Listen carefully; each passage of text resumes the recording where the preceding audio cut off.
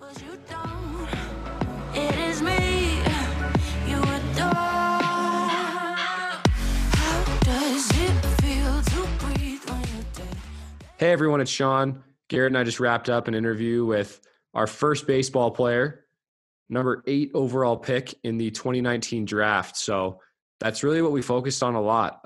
The comparative culture of today's social media, and those draft rankings are coming out all the time. And not only are you looking at it, everyone you play against is looking at it. All the fans coming are looking at it. So not only is there just the pressure of, MLB scouts coming to determine your future, but literally everyone that you're playing against is either rooting for or against you. So it was really interesting to get Josh's opinion on that and see how he just got through it. Garrett, what'd you think about Josh? Well, I mean, for a guy that went 8th overall in the first round, you would think that he would kind of have a little bit of an ego, but he was very down to earth, very humble guy. And you could tell that just by the way that he talked about certain things. Every time he talked about getting moved to a different position when he was in college, or trying to adapt at the pro level to learn every different position. So when he gets his opportunity, he's ready. Just the words and phrases that he used, you could tell that he was a selfless guy. And some of the words that he used, he talked about the team all the time, playing egoless, and 9 individuals playing as a team. What a great interview. As I mentioned before, very humble, down to earth, and gave a lot of great advice on something that we otherwise wouldn't have gotten to see. As Sean said, first round, 8th overall. He talked a lot about the draft, especially in today's day and age with the competitive culture, in dealing with that, dealing with the outside pressure of people who think that, maybe he's overrated, underrated, or getting scouted when he's in college and trying to be his best every single night. Just seeing that life through a different lens, it was a really cool perspective to get. And I was really happy he was able to come on. Well, I thought it was pretty interesting too how, he came out of college as a third baseman, switched to shortstop his last season, but they have him there kind of in that third base slot. But the current third baseman for the Texas Rangers just won the Golden Glove Award. So now he's talking about, maybe I'm a little too slow to play shortstop. He's doing that self-evaluation that's so hard but so important, because you really have to try and have the most unbiased opinion. In my opinion, I think you have to be a little biased toward the other people. I like to put myself in like a bit of an underdog role, and that's what he's doing. He said, he's taking reps trying to catch pop flies, so he's ready to play in an outfield position if that's what is going to make the team best, because, when he's having success is when the team's going to have success too. So I thought that was all really cool. And we talked about short memory and growing from failure, which in baseball is so important because, like he said, a Hall of Fame batting average is 3 or 4 out of 10. So you really have to be able to grow from those failures, not let them weigh on you, keep that fresh mindset, because even if you have a terrible game, you might be the guy at the bottom of the 9th inning who has a chance to win it. So you can't let that weigh down on you. Let's kick it on over to Josh Jung. Monument Hockey Academy provides the highest level of developmental training available today. With intense focus on individual skills including skating, stick handling, shooting, game awareness, and competition, MHA offers players the opportunity to take advantage of up to 15 hours of on and off ice time per week to continue their personal development outside of team-specific training. Our coaches bring Tier 1, college, and pro experience and are trained in the latest and most cutting-edge programming in the world. Our academic support staff provides guidance and coaching with a variety of educational platforms, including online, in-person, and hybrid models, while ensuring students' NCAA eligibility from middle school through graduation. At MHA, our goal is to provide an opportunity for every player to reach his or her maximum potential, both on and off the ice. For more information or to schedule a visit, go to monumenthockey.com. Today's guest is a native of San Antonio, Texas. He has remained in his home state throughout his very young baseball career. MLB.com wrote that he is the most accomplished position player in Texas Tech history. He was the Big 12 Conference Freshman of the Year in 2017, Big 12 Co-Player of the Year in 2019, and a consensus All-American in his final 2 seasons. He also led the Red Raiders to their best finish ever, 3rd place at the College World Series. He's only the 2nd Texas Tech first-round selection ever being taken and he was taken 8th overall by the Texas Rangers in 2019 MLB draft. Welcome to the podcast, Josh Jung. Thanks for having me. Josh, how are you, and what have you been doing in the week since the MLB postseason ended? We just finished up Instructs, so I just got home. I just bought a house this past June. I haven't even got to live in it yet, so I got to come home to that, putting it together piece by piece, a little at a time. I'm here with my brother in Lubbock, where I went to college, so slowly just taking time off, letting the body rest, and trying to put this thing together the best I can. You plan on staying in Lubbock for a while, or do you have a house over where the Rangers are too? I have a house here just for now, mainly for off-season workouts. I won't be here a ton, but when I do come in the off-season, it's cool to have a place to come and train for free. And then my brother gets to live here for free while he goes to Texas Tech. And then also my parents come visit and watch my brother play. They have a place to stay too. So it just made a ton of sense, and use it as an investment point, I guess. And I think it's pretty cool to be a house owner. Yeah, that's awesome. Congratulations. Pretty young, owning a house. I'm sure that's pretty cool. Does your brother play baseball there at Texas Tech too? Yeah, he does. He was a freshman last year, so I guess technically now he's a Corona freshman, if that's how I guess that's a good way of putting it. I was looking at your Instagram. Was that him in the picture with you? It looked like the Rangers actually played against Texas Tech. Was that a scrimmage? Yeah. So our instructional team last year played against Texas Tech. We played colleges from around the area, and then Tech was our last one. Then we played like TCU, DBU, a few JUCOs around the area, and then Texas Tech came to town and played. So high school, we played together for 1 year. He was a freshman, I was a senior. And so, his freshman year of college would have been my senior year of college, but I got drafted. We got to play against each other. It was pretty cool. It was a pretty special moment, and it was fun just to, nag each other across the field. Your parents get to watch that too? Yeah, they were in attendance. They were both there. And I think one of my grandparents was there too. So it was a pretty special moment. We exchanged a lineup card before the game too, for both of our teams. It was just a pretty special moment all the way around. Yeah, that's a super cool experience. So what are some of your hobbies outside of baseball? Shoot. Me and my brother run Fortnite all day long for the most part. He kicks my butt in Madden on a regular basis. He's put in like 250 games or something, and I've played 5. Yeah, wow, that game just came out. Yeah, and he runs it pretty well. Other than that, not a whole lot going on. I'm still taking classes to get my degree. I think I have 6 hours left after this semester that I'm taking over the winter break, so I'll finish finally in January with my degree in communications. But other than that, honestly, it's just relax, let the body rest for these few weeks, and then get back after it. Yeah, the baseball season's definitely really intense. You guys play 162 games in like 180 days, right? Something crazy like that? Yes, it's crazy. It's insane. Not only that, but as a prospect, don't you guys go through summer ball? Like there's a bunch of different leagues. Could you kind of touch on that and give our guests a little bit of a viewpoint of what it's like? Yeah, so minor league baseball, there's so many different levels to go through. I'd say probably the bottom of the levels is called the DSL, the Dominican League. That's where most kids that are signed out of the Dominican that are 16, 17 years old, they start off there.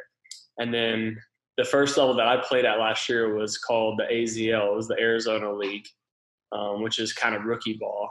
And then there's a short season team as well. And then it goes low A, high A, double A, triple A, and then finally you make it to the big leagues. So there's just so many different levels to try to go through. There's so much competition, not only like in baseball in general, but like within your own organization to try to beat out, to say, you know what, I deserve to be the next guy to make it to the show. So it's just a ton of competition, and it's a grind. The minor league season's 140 games.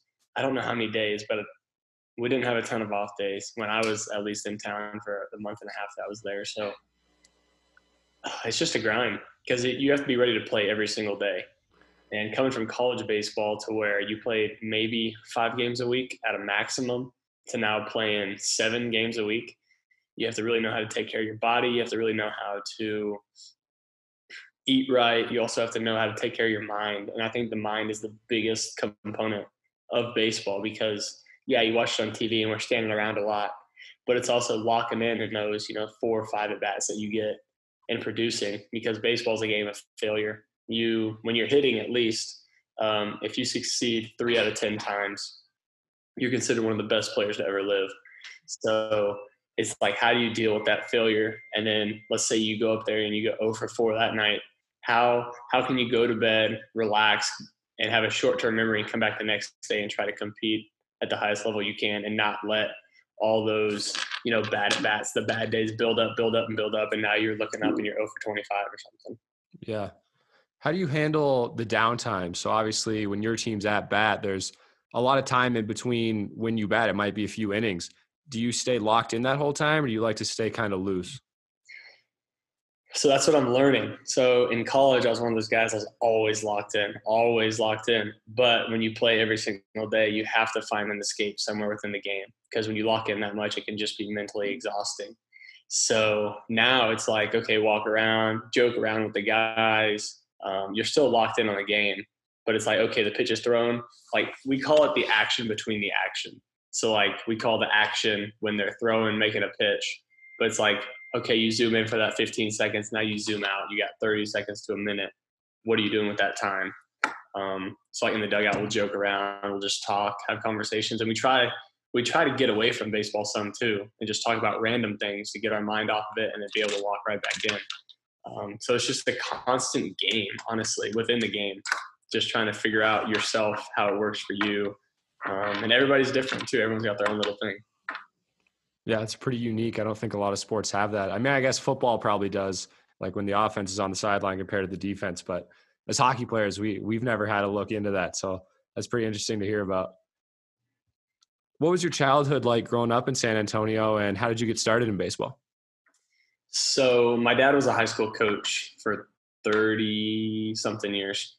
So I pretty much grew up, immersed in baseball and the baseball culture. And it was like there was 2 seasons of my life, baseball and football. I don't know if you ever heard, football is ginormous in Texas. It's like, if you don't play football, it's almost a sin.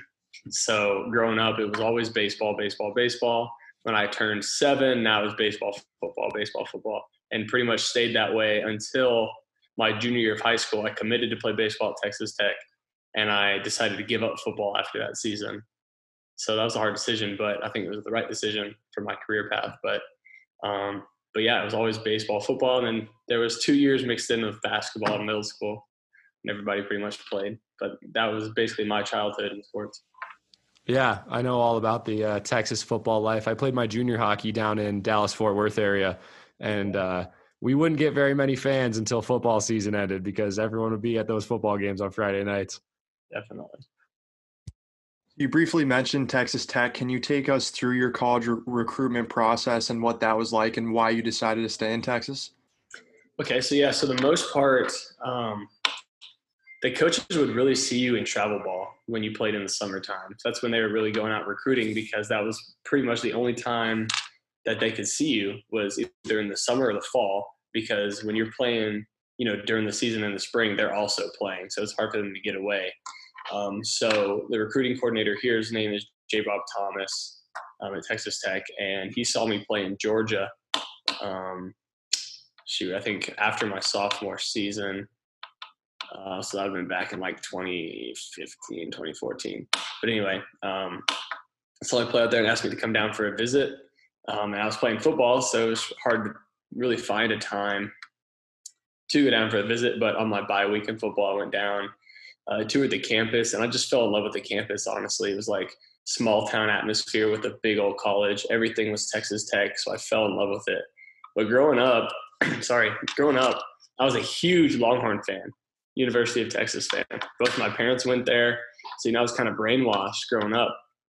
But when I got on campus at Texas Tech, it was almost like my path. That's the way I was going to go. The baseball program was up and coming. They had just gone to the College World Series.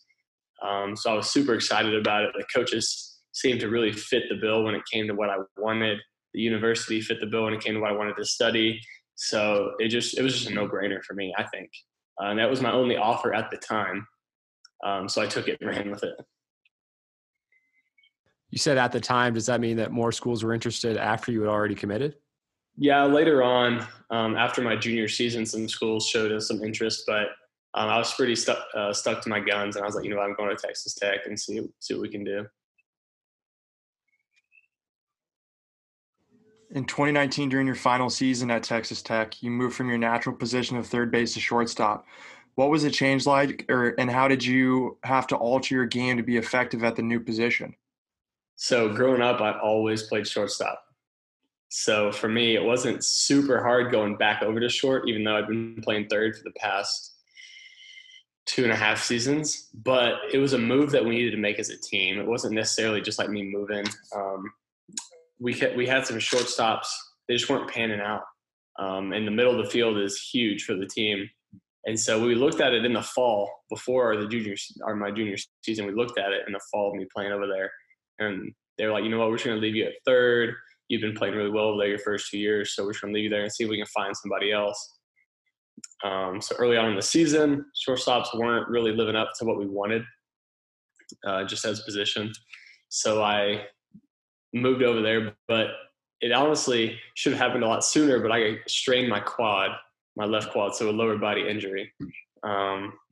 And so that took me out of playing short for probably a few weeks. I only sat out 2 games, but I had to wrap that sucker up pretty good just to play and put a lot of Tiger Balm on it. But when I finally did move over there, I just felt like it helped the team, and that's what the team needed. So honestly, it was a lot of fun. It kind of took some pressure off of my shoulders, because going through the whole draft process and feeling the tension and the pressure of all the eyes on you, they're coming to watch you play, you're predicted to go in the first round, so you're going to have everybody there watching you. And moving over to short, it was almost like, there's no expectation here, because they already think I'm slow and can't move. So the best I can do is just go out and have fun, right? So I felt like moving over to short honestly helped my season personally go along, because I was able to loosen up, and then things just took off for me and the team. Going back, how did you end up at third base since you did grow up playing shortstop? Was there a really good shortstop at Texas Tech? Yeah, so the shortstop was pretty good. His name was Orlando Garcia when I got there my freshman year. And honestly, I'm not the fastest guy in the world either. I'm a little bit bigger. So they just moved me over to third and like, you know what? You have the arm for it. You have good instincts. Let's just put you over there and see how it pans out. So it was just, I don't know. It was just one of those things like if you can hit and you want to play, they're going to find a spot for you pretty much regardless of where you're at. And shortstop's pretty much the position in high school where everybody plays shortstop. So like when you get to college, everybody on your team for the most part plays shortstop in high school.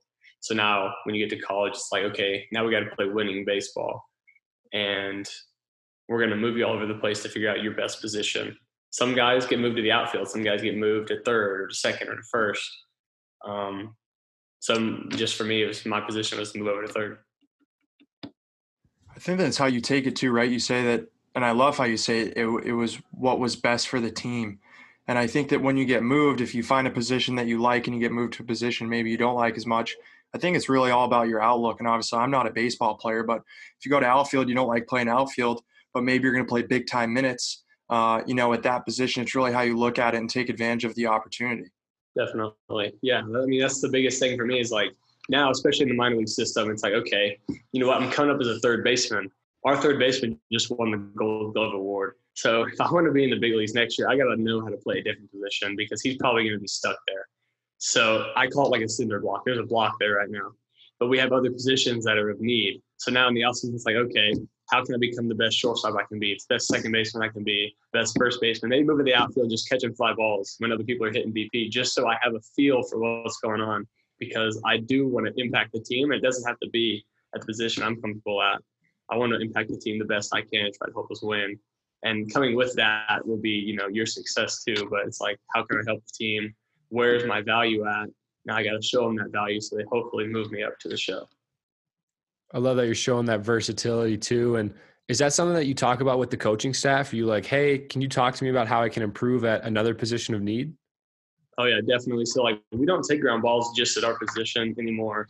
The Rangers minor league, like infield coordinator calls us baseball players. We're not infielders anymore. We're not just third baseman. We got to know how to play everywhere, especially in baseball with all the shifting that goes on, where they play the numbers like, okay, big left-handed hitter here. He probably is going to pull the baseball to the right side, to second, first, or right field. So we're going to move more of our guys over there, and vice versa for righty, moving them to the left side. So even in those shifts, you have to know like different spots, different positions to play, different responsibilities of being in those positions. So really I'm just learning everything in one pretty much. And, it's fun. It's fun to do because I've never played on the right side of the infield, like second or first. I've never played over there before. So when I got over there, it looked like foreign territory to me, even though it's still on the baseball field. It looks foreign because the way I was looking at the pitcher and the way I was looking at the batter were different.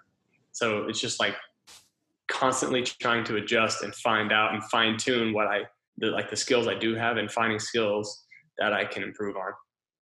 Yeah, I can definitely understand that too. During my junior season, I always play on the left side, I'm a defenseman, and they moved me over to the right side because we had an excess number of left-handed defensemen. And you wouldn't think it's any different, but just the way that you catch a pass and look up ice one way versus how you do it the other way with your shoulders turned is like completely different. It's little nuances that you have to work on. Definitely. So you mentioned it briefly, but can you talk to us about the pressure of playing a sport, knowing that you'll likely be drafted very high and having to impress those MLB scouts every night? Oh, that's an amount. Like I didn't realize how much pressure that I was going to have on myself. And I always like try to pride myself on not believing in pressure because you can't really put your finger on it. So like, what is it? You can't hold it. So what is pressure? It's like something your mind like makes up. But knowing that you have all these eyes on you, knowing that people are there just to watch you, and pretty much every at bat, every ground ball you take has some kind of, I say a little pinpoint. They're going to write something down about it. That does get nerve wracking, and that does make you pretty anxious. And I think for me, I put too much pressure on myself going into things, trying to be perfect and trying to be perfect in every aspect of the game instead of just playing baseball. Because playing baseball, you're not going to be perfect. It humbles you quick because like being successful is 3 out of 10. And you look at that, like you just failed 70% of the time. How are you okay with that? It's hard to be okay with that. And so when you're struggling, knowing people are watching you, that makes it even worse. You're like, oh gosh, now I got to impress them. But I think when I made that move over to shortstop, I took all the expectations off myself. I went back to loving the game and having fun instead of worrying about, oh, what's he going to say about me tonight? Or, oh, what are they going to see tonight? Just play the game. And I think that's what really, helped me get through that whole process. I think that's when you play your best too, right? Taking the scouts out of the picture. As Sean knows, I'm a goalie in hockey, and you can win or lose hockey games depending on how you play. And if you're really just focusing on the game and that play and what's, developing instead of, oh, I gave up a bad goal, or in your position, I gave up a bad player, I should have had that. Instead of, if you just free your mind and continue to just play, you play your best. It's almost like in practice when you don't really have I wouldn't say a care, but you don't care about what other people are thinking. You play great because you're just free and you're just out there doing your thing, and it's just natural. 100%. Totally agree with that. Yeah, I think the short memory is a big part of it too, because whether you had a bad play or a good play before that, you can't get too high or too low because all you can control is that next play and what you're going to do like in that moment. Oh, 100%. And that's where, like we talk about short memory, you can go up there, you can be 0 for 3 with 3 strikeouts, one of the worst nights ever, but you come to the ninth inning with a chance to win the game. What guy are you bringing to the plate? Are you bringing the guy up there that's 0 for 3 with 3 Ks? Or are you bringing the guy up there that's saying, you know what, those last 3 at-bats don't have any indication on what's about to happen. I'm going to come up here and I'm going to try to go 1 for 1 in this at-bat, win this at-bat, and try to win the game for the team. Yeah, one thing too that a lot of people don't take into account is, when you were getting scouted, you were 17, 18 years old? Yeah. I mean, that's a pretty young age. Like a man isn't really fully developed, especially mentally, to be able to handle stuff like that. And I think that you took everything that you just said out of context. I know you said that the position movement really helped you, but to be able to decipher that at 18 years old, that's pretty impressive. Yeah. So I guess getting looked at in high school too, because I went through the whole process in high school, kind of gave me an open eye to the whole process. And so that's when I was 18, going through it in high school. That was tough because in high school, you're obviously the best player on your team if you're going to go Division I. You're probably one of the best players in the city. So everybody knows who you are. Everybody's watching you. And so it's like, dang, you got all these people watching me, literally from other teams too. Like, it doesn't matter who you are. They know who you are. And if you fail, they're not necessarily rooting against you, but they're like, oh, see, he's not that good. And so like every little aspect of the game dwells on that one moment. And it's like, dang, okay. So why would I try to impress all these people that, could have a negative thought about me in half a second from one at bat, when really the only thing that matters is like the next pitch or the next play. Well, especially with social media these days, we have that comparative culture. And so all these guys are seeing, oh, we're playing against a guy who's going to get drafted to the MLB. How do I stack up to him? So honestly, they're looking for you to fail. Like, they want to have you do worse so that it's easier for them to be closer to you. So I can definitely see how that would weigh on you. Definitely. Yeah, social media, that stinks, because sometimes you get those tweets at you after a bad game, and it's like, oh, geez. It's like, you know what? You come out here and you step in the box and you try to do it. But, I mean, that's the way, I guess, sports are. You're going to have critics. People are going to come after you. They're going to bank on you. They're going to bet on you. And when you don't come through, it's tough for them. And so they take it out on you, and that sucks. But that's where you just got to try to get off social media as much as you can. Like, I want to use my social media as a platform to spread the word of God, to spread, my brand, but also how do I get away from it so I don't see all the negativity, because that's just going to come along with being who you are. Yeah, it's hard when it's out there too. And you talk about, the pressure that comes with, when you played in high school and even in college. And as someone that's not a huge baseball guy, or at least have a knowledge of baseball, is there a draft combine for baseball with interviews with teams? So that whole process goes basically in the fall of your draft eligible year. The teams will come around and you'll talk to a scout of their team. They'll talk to their scouting director. Sometimes their GM will come to town, or their cross checker. There's so many different levels of scouts, but yeah, in the fall, they pretty much come up to you and talk to you. And then in the spring, my coaches did a really good job of like keeping that away from me, not talking to anybody during the season. So they had to do everything before the season. That way I could just try to focus on the game and not worry about, oh, I have to impress this guy, not only on the field, but now how I talk to him too. So they just ask questions. They do some like medical history stuff. They do some eye tests, vision tests, all kind of stuff. So it's a fun process, but once you start talking to all 30 teams and it gets really repetitive, it can get really tough. But yeah, it's like you have all 30 teams. They could be sending one or two, maybe three guys. So you end up having 30, 45 plus meetings. That can weigh on you pretty good, especially when like you have an idea that you can get drafted pretty high. And so now all these people are coming looking, because they have draft like money values on slots, like per pick. And, the teams, they want to pay you, they like you, but they're also nitpicking you to try to nickel and dime you too, so they can save money for other places in the draft. So it's not only about performing, but it's just about being a good human too. Yeah, there's rumors during the NHL Combine that they asked some pretty tough questions. Like, I know one of them was they asked a goalie, was it, do you like stopping pucks or preventing goals? And it's just like, what's the right answer here? Because you never know. Was there a tough question that a team asked you? Oh, shoot. Honestly, the toughest question was like, I met this scout for the first time briefly for like maybe half of a second. He introduced himself, and then we had this big old meeting with him and his bosses, and he asked me what his name was. And I was like,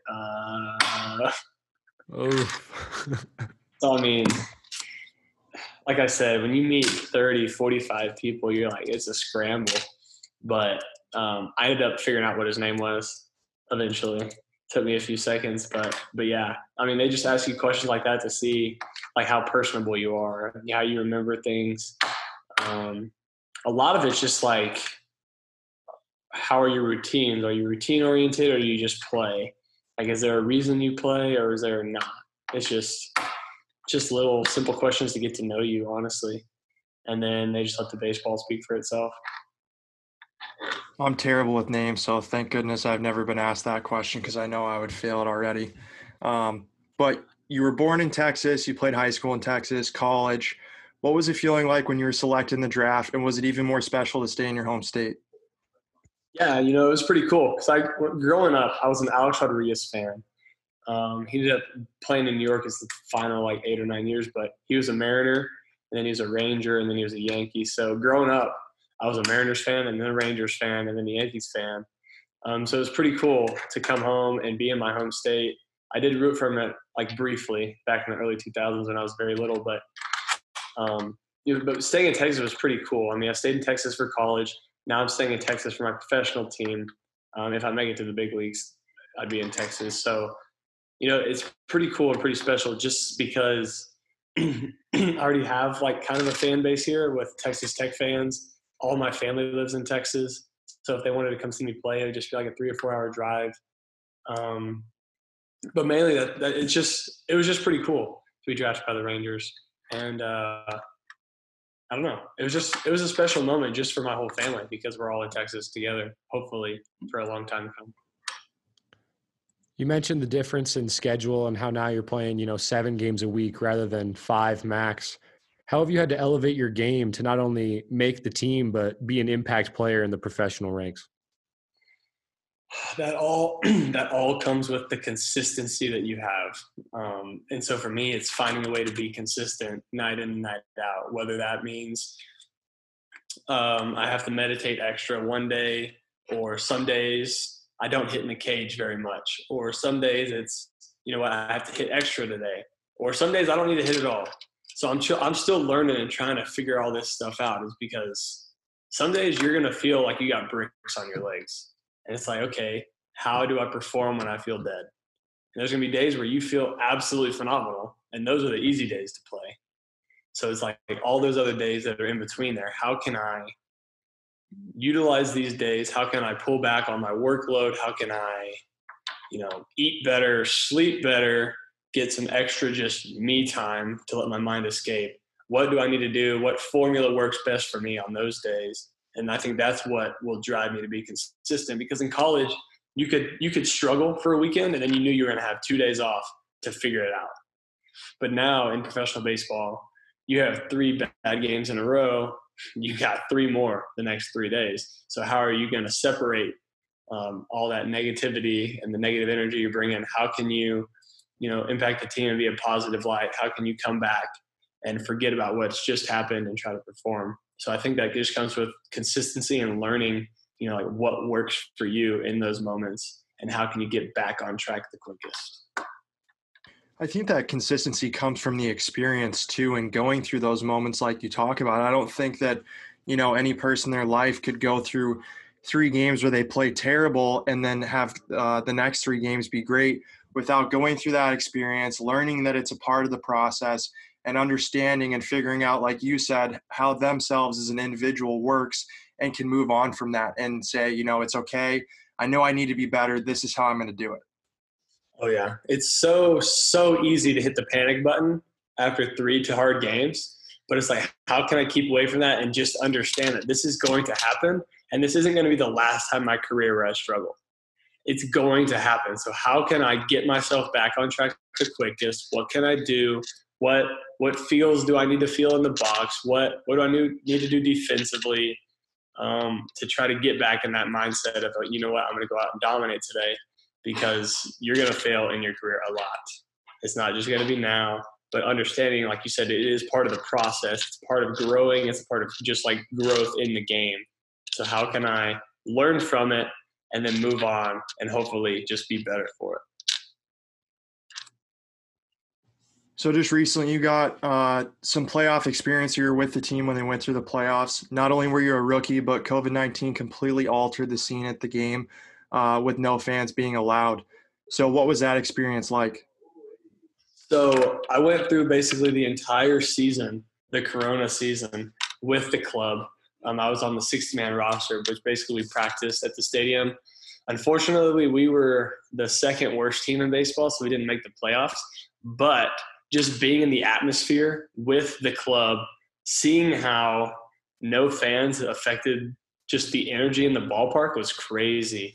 And I think that was a major adjustment, not only for the players, but for the coaches, probably just for everyone in general, because you feed off that energy, especially at home. Like playing in Texas, having tons of fans at the game. Now we have a closed roof, so it's even louder. And understanding that noise isn't going to be there. And now it's so much easier to get in your head when there's no noise. Now you're with your own thoughts, and if they're negative thoughts, you're screwed. So it's like, for those guys, I know it was tough and hard to understand all of that.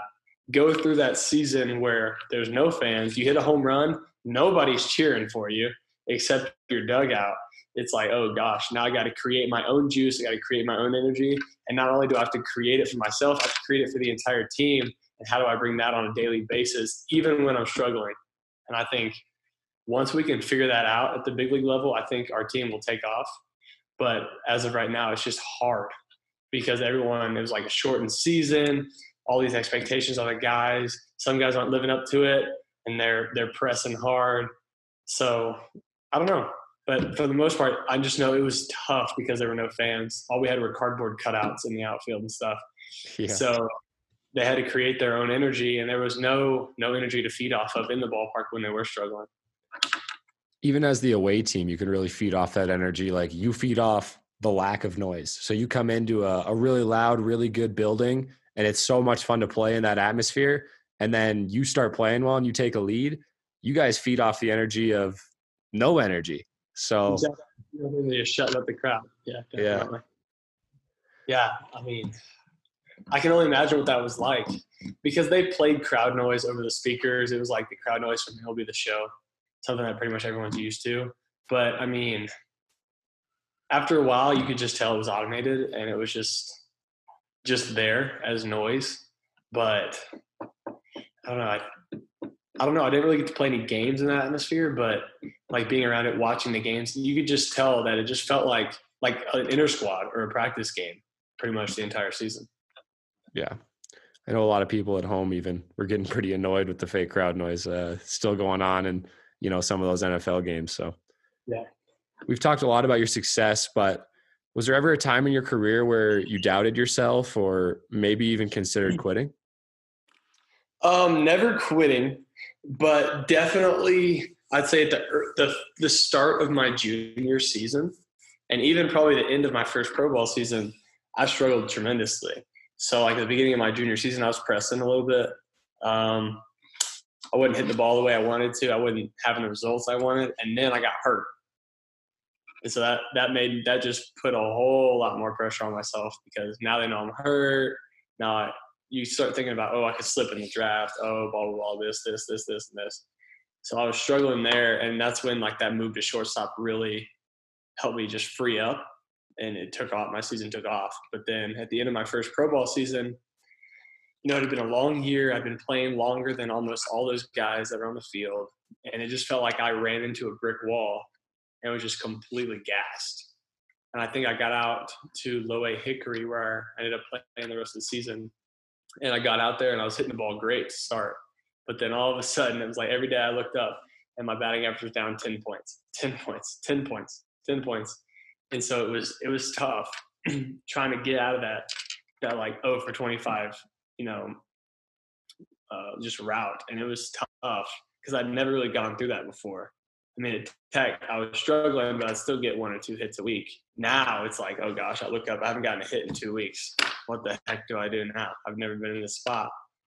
So those 2 times were like the biggest moments for me, not only because I was struggling, but it was a huge learning and like eye-opening experience for me to be like, you know what, like you have to take all your mental training into consideration now and you have to use it because you can have it in your back pocket all you want, but now you got to use it because you're 0 for 25. You're struggling. You just got hurt. Now you're coming back. How do you impact the team when you can hardly run? How can you impact the team just being a leader in the dugout and just like rooting on your teammates and for their successes?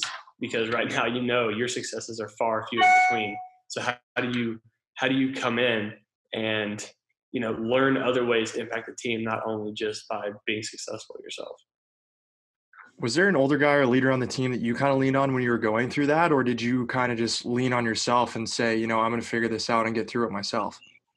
So my freshman year at Tech, I had all the upperclassmen pretty much took me under their wing. My junior year, my mental conditioning coach, Brian Kane, helped me through some of it, and my dad helped me through some of it. But really, my coach was really just like, you know what, dude, like, you're a really good player. Just root your teammates on. Be there for them. Be a leader for them. So my coaches at Tech really helped me out in that instance. And then in pro ball, there are a few teammates that were just like, you know what, dude, like, you're struggling. This isn't going to be the last time you do it. So when you figure out how to get out of it, you know, just like try to lean on us. Try to talk to us. Don't try to internalize everything. Try to talk about it. Try to just let your emotions out, because this game can really bite you in a hurry. So, but yeah, I had teammates and my coaches help me out through both those times. And in those times, you know, when a guy's hurt or he's not playing well, if he gets down, it weighs on the whole team, especially someone like you. I'm assuming you were probably one of the best players. If one of your best players is down and because they're injured, if they stop interacting with the team and they just bail on that leadership role, things are really going to start to snowball, because now guys, they don't have those routines. Like, I'm sure they were used to having you around, having you be a leader. So if you back away just because you're in a tough spot, it really would have hurt everyone. So being a cheerleader like that was definitely a positive thing. 100%, because they're going to feed off the energy. And if you bring negative energy, and let's say like at Tech, I was the leader and I'm bringing that negative energy, now the whole team's going to be down. But if I find some way to bring the juice, bring that positive energy and just have a positive impact, you know, rooting on my teammates, that's just going to uplift them and bring a whole nother dimension to our game. I also just wanted to note that, you know, going off what we were just talking about, I don't know if you guys are big football fans, but Trevor Lawrence, when he got COVID and they were playing Notre Dame, he was on the sidelines doing the similar thing. He's a big leader, obviously one of their captains, star quarterback, and he was on the sidelines pumping the boys up the entire game.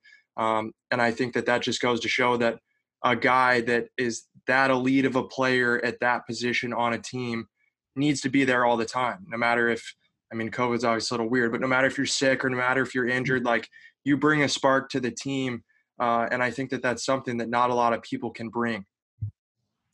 Definitely. I think that it doesn't matter who you are, and being like one of the better players on the team or like the leader in people's eyes, like, you have to be able to bring that energy every day in and out, regardless of how you feel. You know, your girlfriend could have just broke up with you, but you got to bring the energy to the ballpark and the field, because that's what the team rallies around.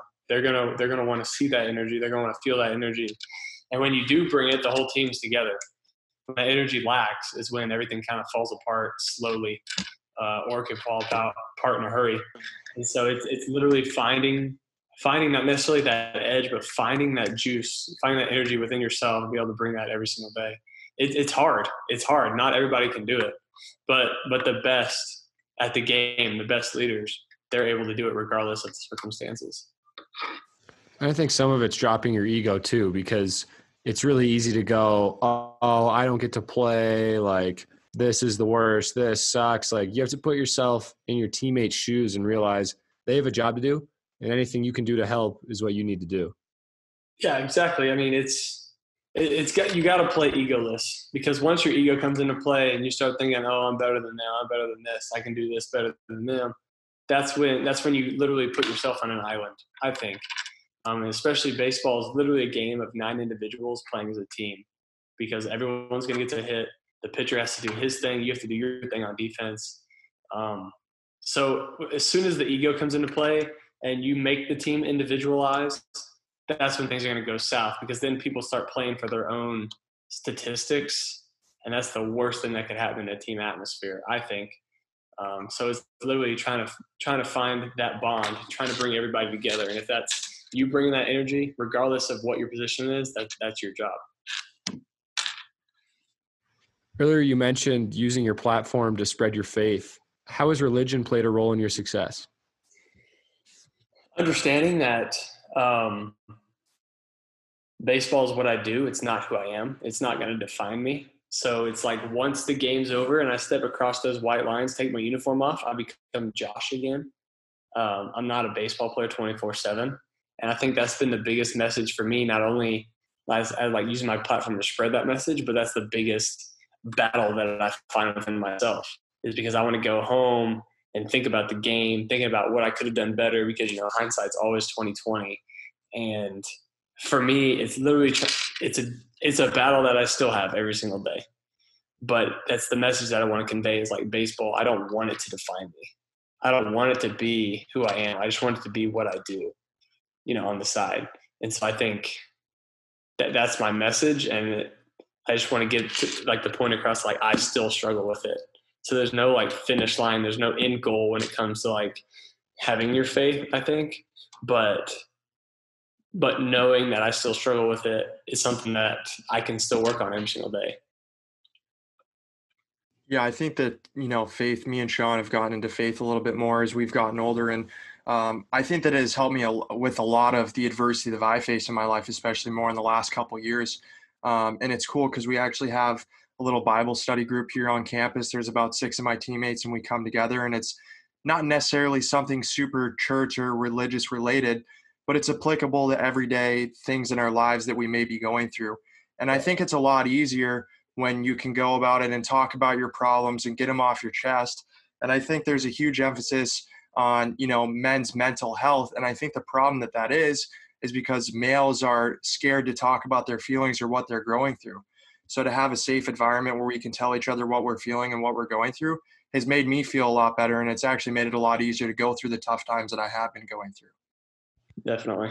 Yeah, I love that. I love it because our Savior Jesus Christ went through hell, and he died for our sins, and he died to bridge the gap between the very sinful world of earth and the perfect heaven. So we could get into that. We could go on to that for days, but for me, in a baseball standpoint, it's really humbled me to know that baseball is just something I do, and I don't want it to define me. You talk about baseball being something you do and you don't want it to define you. Another thing that you do or you're getting done is your degree. And after, obviously, you're going to play a long pro career. You want to get into sports broadcasting when it's all said and done. So what sparked your interest in this? Just growing up watching MLB Network when it became a thing. I think it was either 09 or 11. I was younger and watching MLB Network, and I was just like, you know what? I would love to do that after I finished playing baseball, just to stay around the game as long as I could, and just be an analyst and talk about, what players do great, and to share player stories and, what their routines look like, and spreading all of that to the younger generation to be like, hey, you and this guy that's in the big leagues aren't that different. Yeah, he might be up here making money. He might be a lot better than you, but y'all came from the same place. Y'all do the same things. Y'all look similar in the box.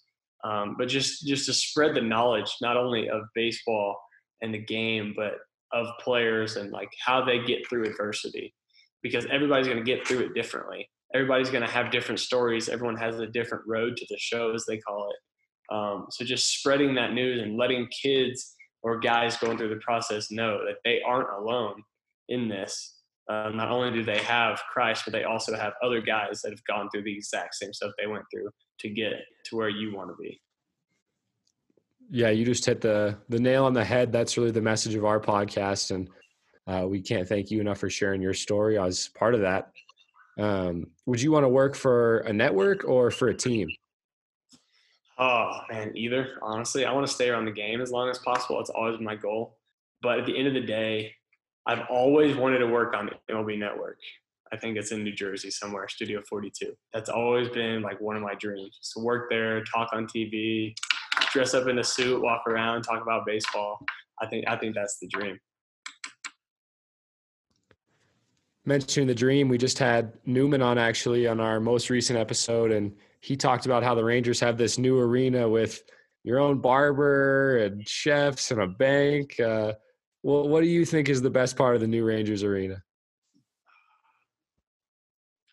I would honestly say just the detail that they went into throughout the stadium is honestly unbelievable, because you look up in the stadium and like we talk about like the action between the action, what you're doing between plays, and like you get to stand there on the field and you get to like observe and watch the entire atmosphere that's taking place around the stadium, and knowing like they came for you. I think that's unbelievable. Being able to see just the stands, all the different just features around the ballpark. I mean, coming to the park and the locker room being like one of the best in the game, one of the biggest in baseball. You have the best of the best amenities when it comes to recovery, when it comes to nutrition, when it comes to hygiene. So I think that all of that together just makes it like, it's just unreal. It just feels unreal when you walk in there. Oh, barber's here today. I just got a haircut last week, but you know what? I'm going to get another one today. You don't really get to do that in real life. So it's almost like a dream just because everything around you is pretty much catered to you, I'd say. And it's pretty cool to live that life. Well, you guys have definitely earned it. And like I said already, we can't thank you enough for coming on and sharing your story. Really enjoyed it. Thanks for coming on. Yeah, thanks for having me. This was fun. Well, you don't. It is me you adore. How does it feel to breathe when you're dead? Thank you for listening to this episode of Adversity University. You can follow more news about Adversity University on our social media pages. Our Instagram handle is adversity_university. Our Twitter handle is adversity_UNIV. And our Facebook page is Adversity University. If you know of any high-level athlete or professional that has an interesting story of overcoming adversity and you think they should share it, you can email us at adversityuniversitytalkshow@gmail.com. You can also use that email if you are interested in becoming a sponsor for Adversity University. We look forward to bringing our listeners more content from interesting guests weekly, so stay tuned on social media to see who could be next and what our past guests are up to now.